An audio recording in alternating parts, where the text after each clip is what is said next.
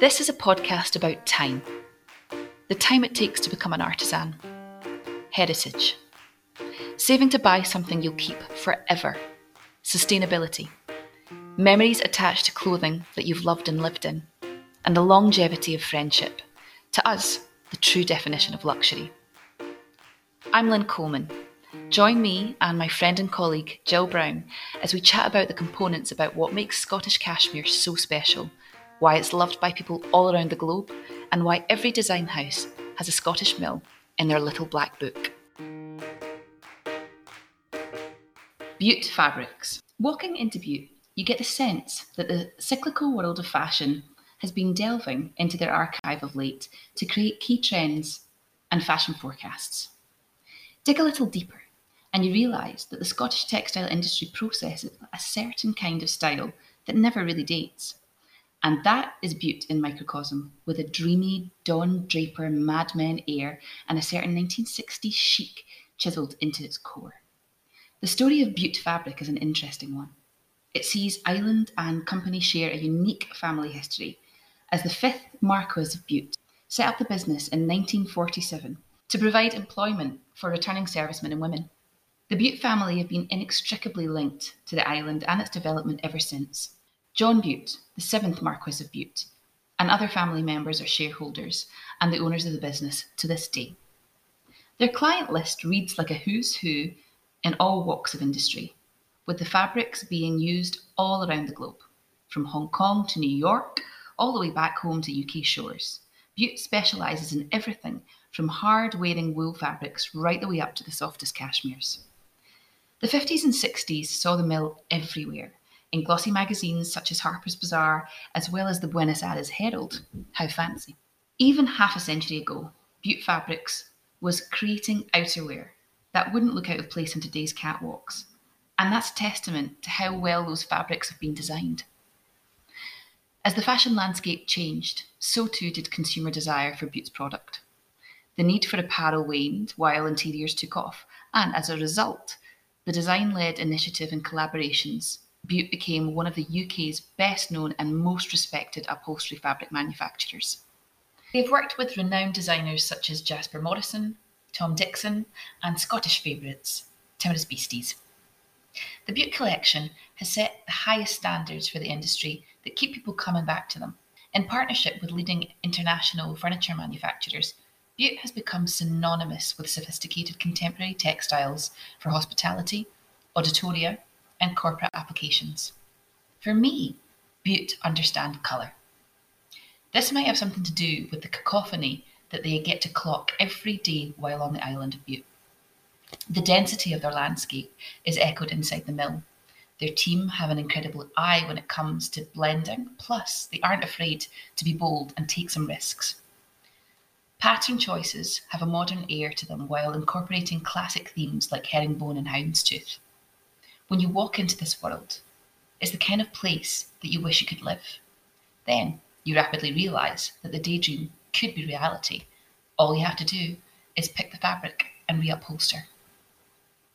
Which you've done on your dining room chairs, haven't you? Yes, but that is my beloved DC Dalglish. Mm-hmm. But yeah, when you mill hop, that is the difficulty. You kind of want to take fabric from everywhere, and I suppose you can.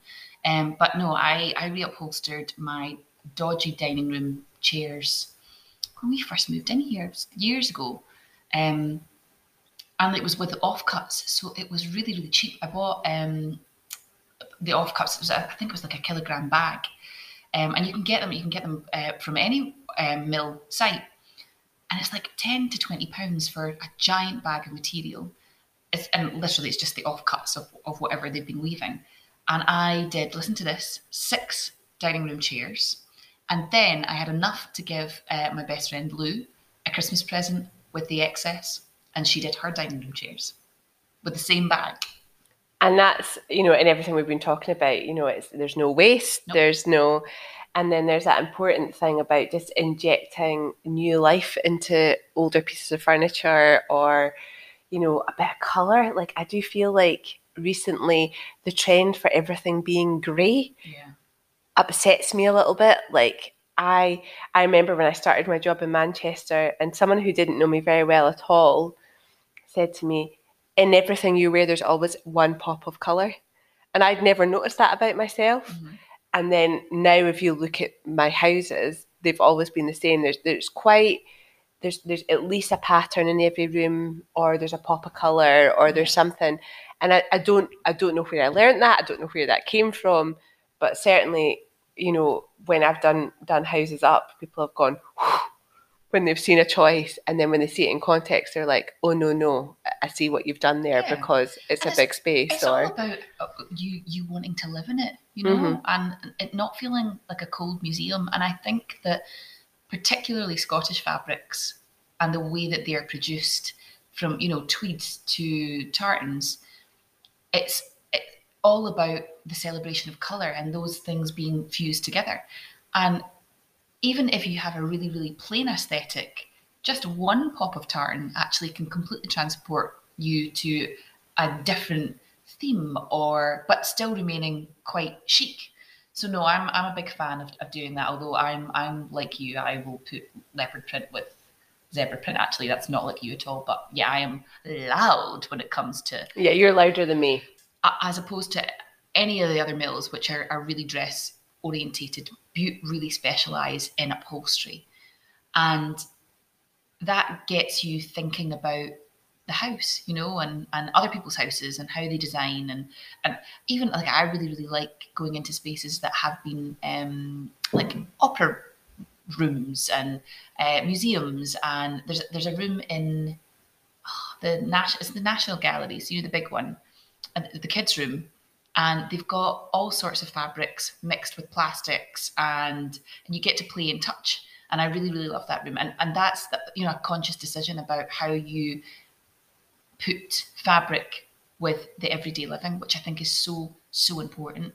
And I'm really into doing a dining table. Like, I love laying a dining table out and putting fabric down on a dining table and wrapping little bits of glass, you know, like glassware with ribbons, and putting flowers in. And I love mashing together tartan and flowers. Like, I just love it. It's my favourite thing to do.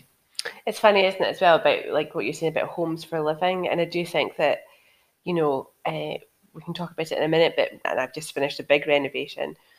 The first thing they do, especially if they've got children with them, is they want to take their shoes off, and I'm not bothered about that.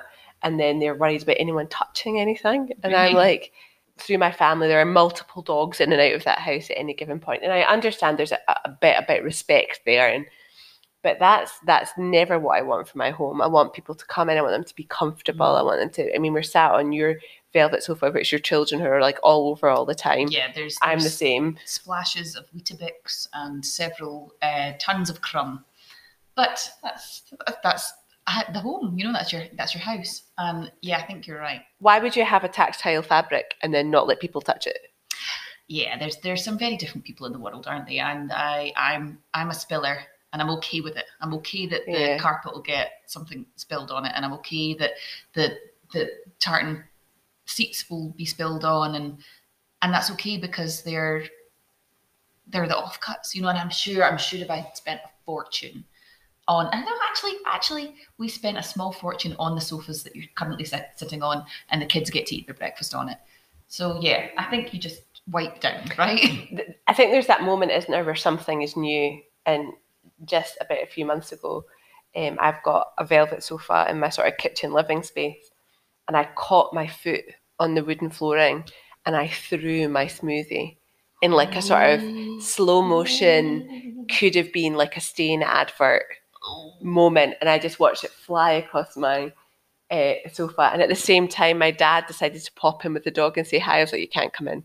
He was like, "Why?" I was like, "Because I've got like a major incident happening." He's major. What like, colour was the smoothie? The smoothie was berries, bananas, and peanut butter, and the sofa is like a navy blue. But I think because it was velvet and because the smoothie was thick, this is now like Mr. Tinch's podcast, but it sort of repelled it, and it was fine. But my mum said a really interesting thing after. She was like, "That's it now. You'll not be precious about it. Yeah, like the worst thing has happened, and it was savable. Like, there's a tiny bit that didn't come out." But she was like, "Now you'll not." You know, there's like that with anything, isn't there? Yeah. Your first job, your first mistake, whatever. You're like, All right, that's it ruined now. So this then prompts me to tell you when you do spill on cashmere, which is inevitable because we spill all the time. So say you do have a jumper on or whatever, or in fact, not just on cashmere, on anything. The best thing to do, but particularly for wool and cashmere, is just get it wet straight away. So get it under the sink. It doesn't matter whether or not you're going to have a big wet, stain for the next 20 minutes, because it's about not letting that dry in, because it will absolutely leave a stain. So the moment that you spill coffee, or the moment that you, a nice lolly goes down or whatever, from the kids, just get it off and rinse it under, give it a good, and then it'll come off, and then it absolutely will come out in the wash. Just to be really anal about it, when you are washing your cashmere jumpers, when they come out at wool temperature, so you have to wash them at 30, and you can put them in the machine, you have to lay them flat. You can't hang them up. So you put your cashmere in the machine? I do. I've always put my cashmere in the machine at 30. Yeah. I would never have done that. Why? I don't know. Because the one really beautiful piece of cashmere I have you gave me, and I think it might never go on my back. It might go in some form of frame. No, I want you to wear that jumper. I will wear it. I promise I will wear it. No. You stick it in at 30. The only problem is that it doesn't clean the way a 40 does, obviously because of the temperature.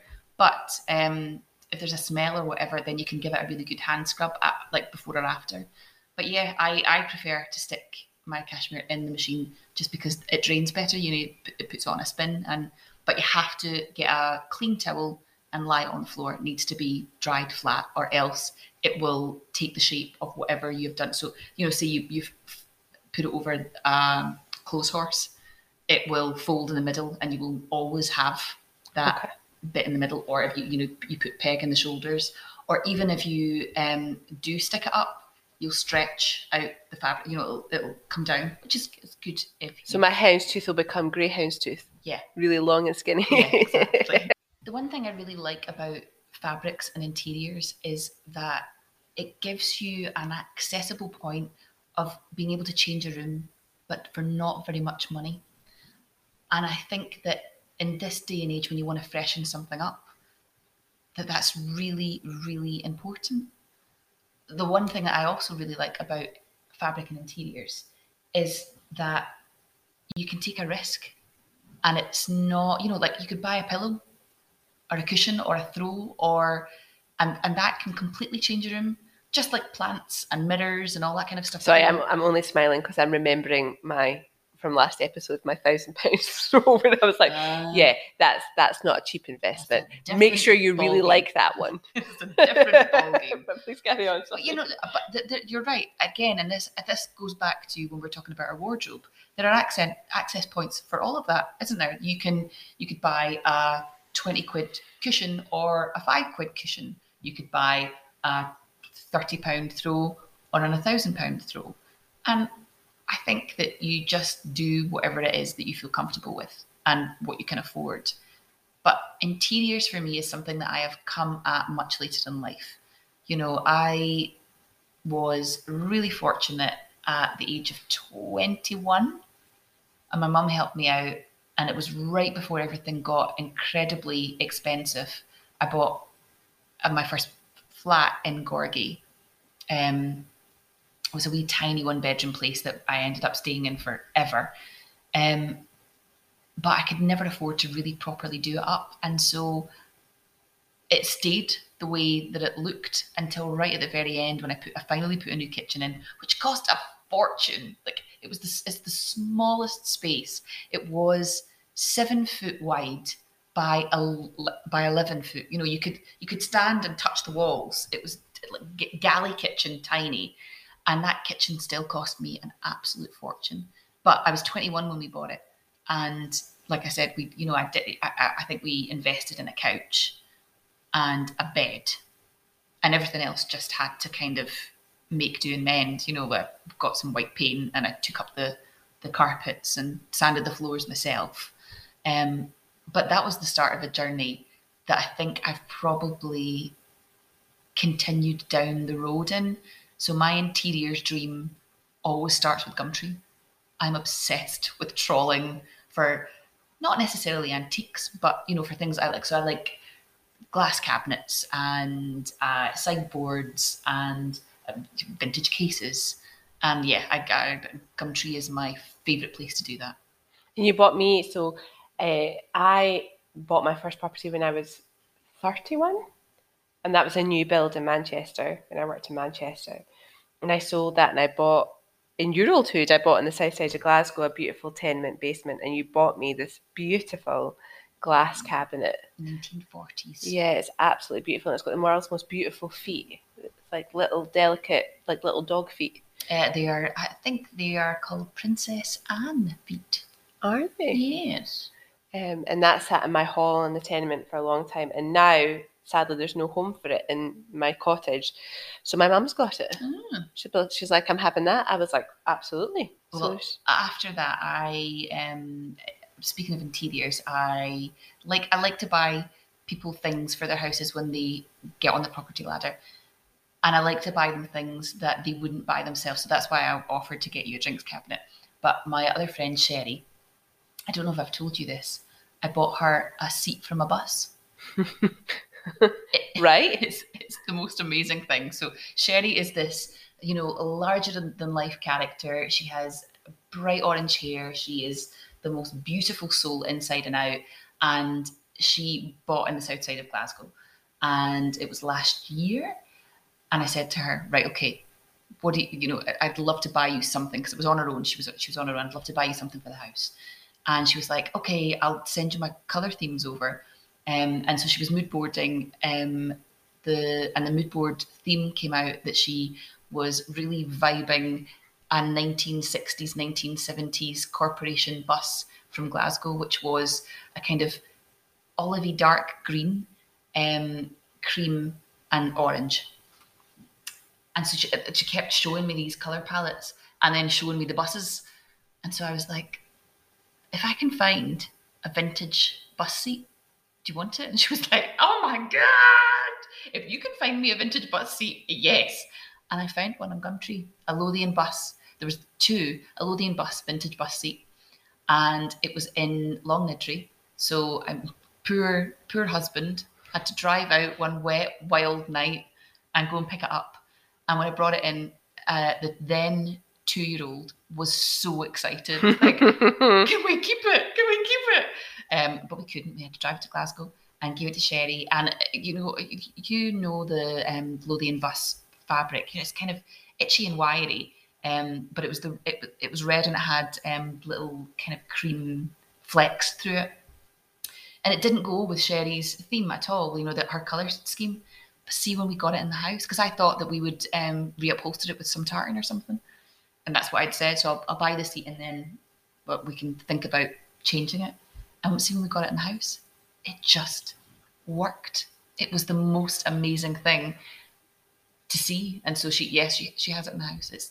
It looks incredible and it's just so quirky and so hard. So that's my favourite thing I think that I've ever bought somebody as a present from Gumtree.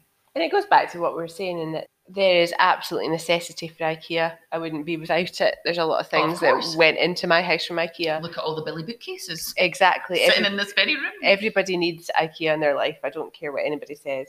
But you can upcycle it or you can make it different. But also what's so lovely is, because these things from 50, 60, 70 years ago were made to last, they still exist and they're still now doing the rounds. And I love this sort of return to sort of mid-century modern and these beautiful pieces that people are lovingly restoring or putting their own twist on. Absolutely. Or there's an amazing Instagram page called Muck and Brass, and she does mad things, really mad, wild prints that she creates. And she herself is actually, she came up with, the sort of vinyls you can put on your nails. Yeah.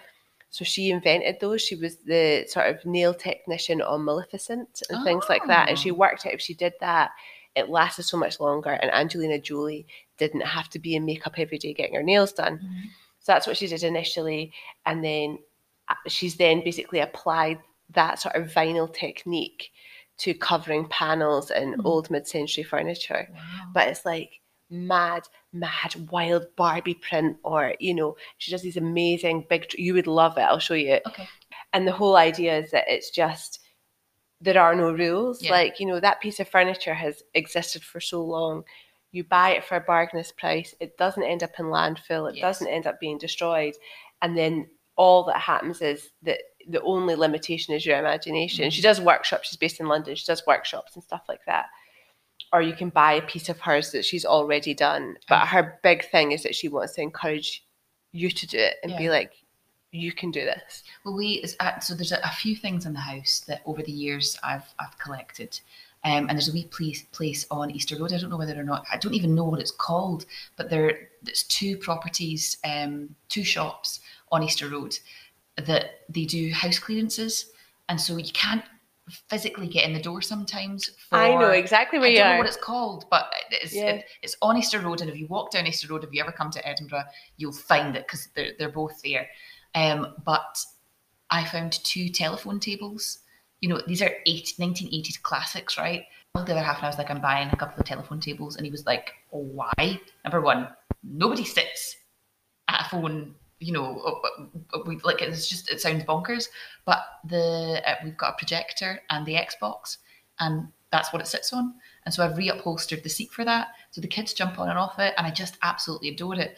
But one of the other things that I really love from this house that I got was for a Christmas present for my husband 2 years ago. We'd talked about trying to find the perfect grandfather clock just for old romance, like that song, my grandfather's clock was too tall for the shelf. So I've been singing that since I was a kid, and I've always had this notion that my home would have a grandfather's clock. So I went on Gumtree this Christmas and thought I'm gonna try and find him one for under £100, and I managed it.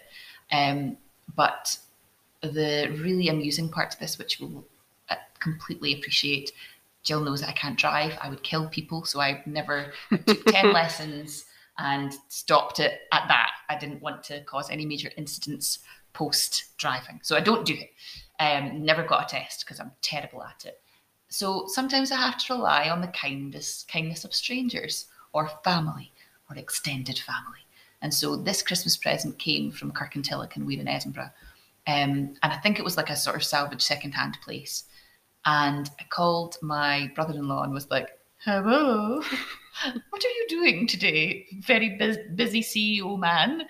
And he was like, what is it you need? Like, could you potentially go and pick up a grandfather clock? And he was like, are you kidding? I said, it's for Jamie's Christmas present. And he's like, I can't say no now, can I? I'm like, no, you can't. And so listen to this. Right, I'm going to get up right now. He had to drive the M8 with this rattling. Good to hear this. For 40 minutes. And it gets loud. So that's me rattling the grandfather clock, everybody. I would not suggest that you do that to your own antiques. But he took a video because he was obviously driving out slowly. You can still hear it. Yeah, such a lovely noise. Anyway, he was driving out of the place and it was making that noise lightly. And he's a drummer, so he's used to noise.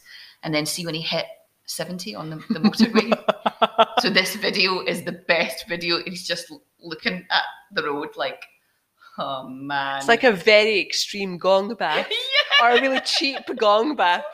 It's the Lynn Coleman version of a gong bath. Yeah, I felt really bad. So on Christmas morning, they were all here, and Jamie obviously knew that it was a grandfather clock because even when you wrap it up, it's a kind of a dead giveaway. And anytime you walked across the wooden floorboard, because of where it was sitting by the tree, it would go, like, damn it. But on Christmas morning, when Stephen came round, we played the video to Jamie and he was like, oh man, I'm so sorry. It's a Christmas gift from both of us because she bought it, but I drove it. You know, that the clock was made in the 30s, I'm pretty sure, 30s or 40s. And it's had, it's been in a family's life. And then it came to our family and instantly it had a story wrapped around it.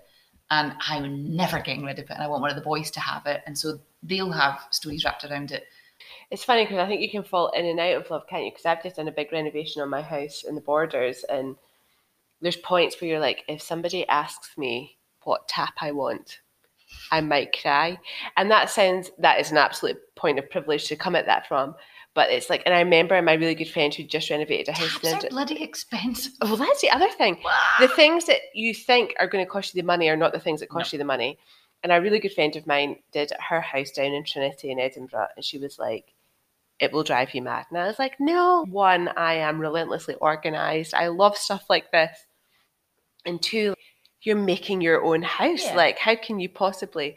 But then there's just, I remember the electrician, because there's lots of low ceilings, obviously, in my house. Some of it dates back to 1852. Some of it's a sort of 1990s extension. So I could look in the top of the lampshade hanging from the, you know, what you call in Scotland the big light. Yeah. I could look in the top of it. Now, I am tall. I'm 5'10".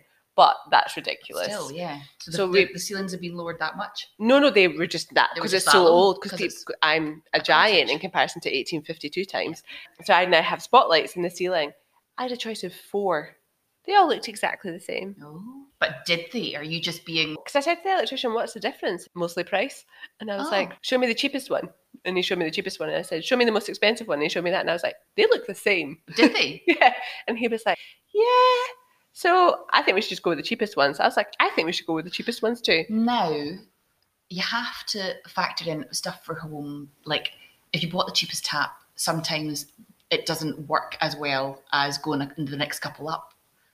I don't know if that would be the case for the spotlight. So if your electrician is saying to you, yeah, just go for the cheapest one, then fair enough. And there are things you do want to spend money on. So for example, I've got beautiful wooden flooring, and I really wanted like a chevron or a herringbone. And I had an eye on one thing.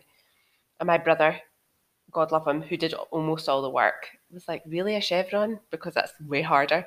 I was like, don't buy that. He's like, it's cheaper, but the problem is it's so what you want to buy, unless you've got lots of money, you will buy a form of composite or engineered wood. But what you want to buy is something that's got like a surface on it of about 4 to 6 mil, because then when you scratch it, you can sand it and you can repair it. And I hadn't initially chosen that. So what actually then stretched my budget quite a lot, but it now means my floor will last. Yeah, of course. Especially if there will be dogs and little people and various other things. And high heels. Yeah. High heels on wooden floors are not friends. So that was the big lesson. So there are some things that and the internet is a wonderful thing. I've got a very beautiful, it almost looks like a cable knit jumper. My carpet's got like a very slight pattern and texture to it, which I got for £6 a square metre because I bought it online. And I was lucky in that it could be stored in my house whilst it was being renovated. There are things you can get a deal on, absolutely. There are some things that you definitely shouldn't. Yeah. Really, really, really good tradesmen, and they're really hard to find. And things like your wooden flooring, things that you want to last, things that you want to be able to repair. Yeah, I've never done a renovation the way that you have. I mean, you bought the cottage down in the Borders just a little over a year ago now, right? 5th of July, last 5th of July. Yeah. And that's a completely different ballgame to just moving into a house and not doing anything because you can't, you know. And I'm in the most amazing house that probably should be done up, but that's staying the way it is. But I think that was really brave of you to just go in and be like, I need to renovate this place. It's a really brave decision. I think there's a very fine line between ignorance and courage. And I think that... And you fell foul of which? Yeah. I think I was brave. I do think I was brave. But I think that my courage was fueled by my ignorance about just how difficult it would be. And a lot of it is dealing with trades. And I was really lucky because my brother did quite a lot of that for me. Yeah. It is the one time where I really am aware at how far we've not come in our sort of gender relationships. Really? For those of you who don't know me, I'm tall and blonde and look like you could and you can in these situations pull the wool over my eyes. Yeah. And you've never done that before? No. It's your own home. And it's just appalling that still happens. Yeah. And you weren't buying it with anybody, it was just you. It's just me. So in the end, when the trade started to come to court, I had my dad and my brother there. That's shit. It is shit. It's really shit, but really true. And I remember being really upset the first time, and Liam was like, this is just how this is. And I was like, I know that. Liam's my brother. But we're still in this world where, although I pay for this myself and I am paying you and I earn the money to do this, and you know, we are now in a world sort of 2 generations on from my grandmother where she couldn't buy a house by herself, and I can buy a house as a 35-year-old woman by myself. And yet there's still a situation where my hand has to be held because I will get ripped off standing in my house by myself. And that was sort of one of the lower points of that was just like, this is terrible.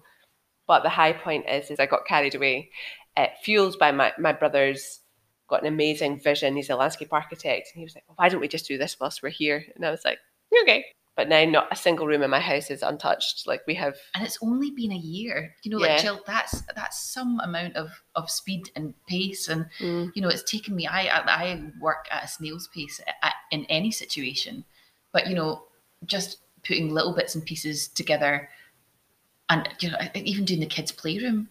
That, you know, that's just an IKEA job and a cheap couch. But the front room that we're in just now, which is a labour of love, and it's so big that even when you throw a whole ton of furniture into it, it still feels spacious.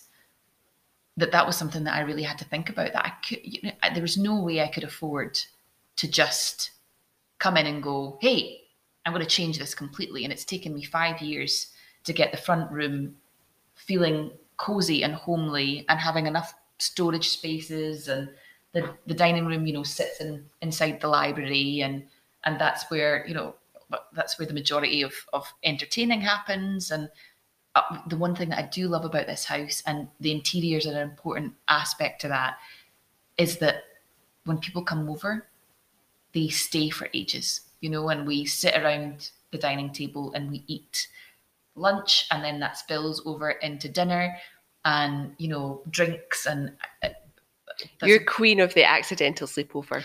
Yeah, no, that's one of my favorite things in the whole entire world, that when lunches and dinners spill into the night and you just say, just stay over, crash on a couch, or, you know, the kids get shoved into one room and somebody can go into one of the kids' rooms. But the dress up of that, you know, I like getting dressed up. I like putting makeup on. I like putting a dress on. I love that. I also love being in my pajamas, don't get me wrong. But I now like doing that to the house. So the dinner table has become like my face for putting makeup. And I like to strip it back and think about what I want it to look like. And lately, actually, what I've been doing, because the tartan library is here, or my own tartan library, I've got so much surplus tartan that I've been making placemats, just from the offcuts. And I don't hem them. I like them to get frayed. And so I put a runner down the middle, and then everybody gets a different tartan place setting. And then, like I said, I like to put little kind of tartan ribbons round the outside, and then going into the garden and snipping giant bits of greenery and sticking that down the middle. And I always feel like once you've dressed the table, then you can dress yourself, which sounds bonkers, but that's how it feels. I don't, and it drives my mum mad, I don't really like things to match. I hate things matching. There's a time and place for it, but I'm with you.